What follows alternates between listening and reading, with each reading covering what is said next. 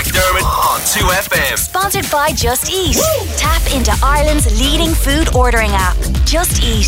Find your flavour. On McDermott on 2FM. With Transport for Ireland. Plan your journey door to door with our free TFI Journey Planner app.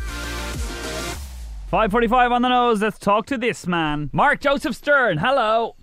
Hello from DC, where I am counting down the days till I meet you in person at my wedding celebration. Let's jump straight into this.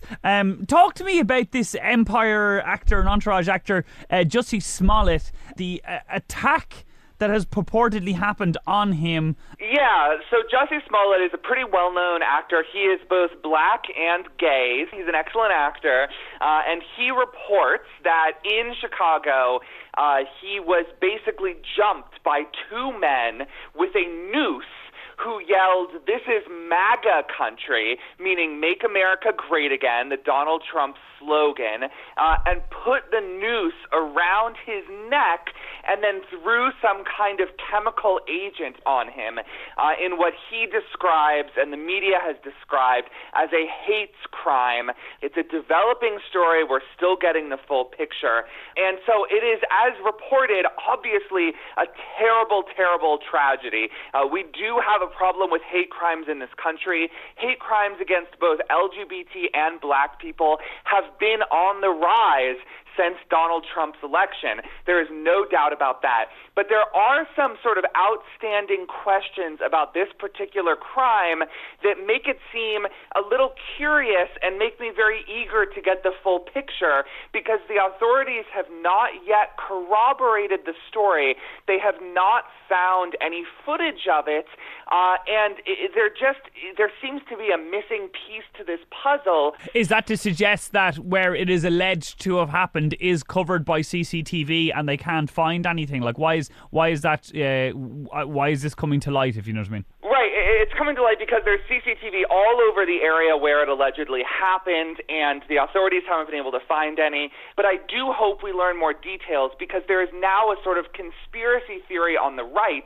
You have lots of people, lots of conservatives who sort of deny that hate crimes are a problem, questioning whether this even happened. And until we get more details, their conspiracy is going to keep bubbling up, and I think we're going to see more people doubting whether this occurred. It's definitely important to remember we don't know the full story, and we need to make sure that we don't jump the gun, so to speak, because the right is eager to seize on fake hate crimes. The conservatives are constantly trying to disprove that these things really occur, so it's important to just sort of make sure we get the full story and not jump to conclusions and give the right fodder for conspiracies. Okay, I want to talk to you after we take a quick break about an article on Forbes talking about the charade of Davos and billionaires talking about philanthropy when really they need to be talking about taxes. We're back with Mark Joseph Stern after this. Here we go. 2FM. That right there, Chasing Abbey, Lowerlum, all Irish all day in 2FM. Mark Joseph Stern joins us. Mark, talk to me about Davos. I'm looking at an article in Forbes called the charade of Davos. What is it, and why has it become something of a laughing stock this year? Yeah, so it is a disgrace and has always been. Basically, a bunch of billionaires and millionaires and powerful government figures gather together once a year at this beautiful European Swiss resort town, and they have these televised conversations with each other about the problems facing the world and how they, as billionaires, can solve those problems. Now, this has always been a bit of a charade, but this year, I think all of the context of what we're living through with Donald Trump and wealth disparity and inequality has boiled over, and everyone made Davos a laughing stock. Because look, if Trump has proved one thing, it's that billionaires cannot save us. And we're in this amazing sort of progressive populist moment here in the U.S.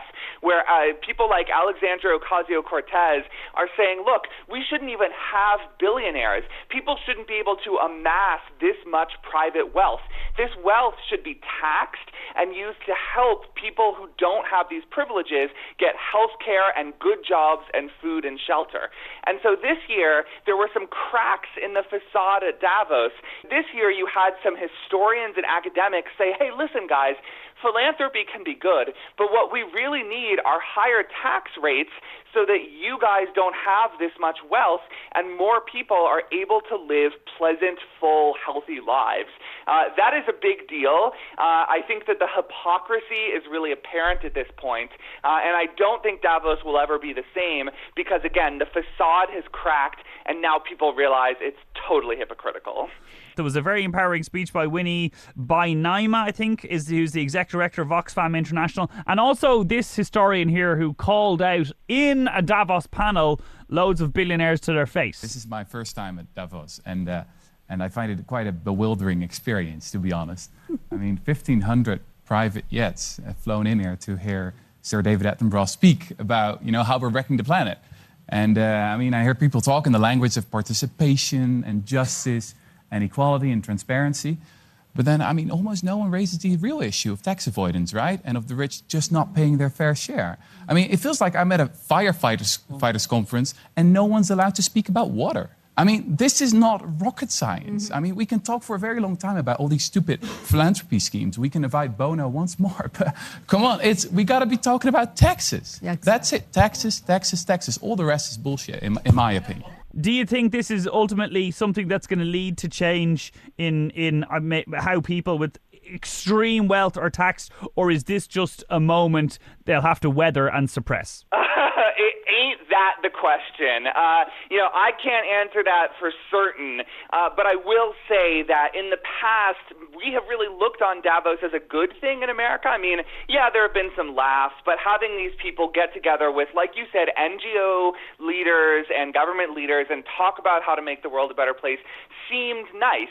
But now we're starting to think, 1,500 private jets to go hear about how climate change is a serious problem, that's a little too much to stomach. And it's noteworthy, I think, that just a few days ago, the Starbucks CEO, Howard Schultz, announced that he is going to probably run for president as a so-called independent centrist.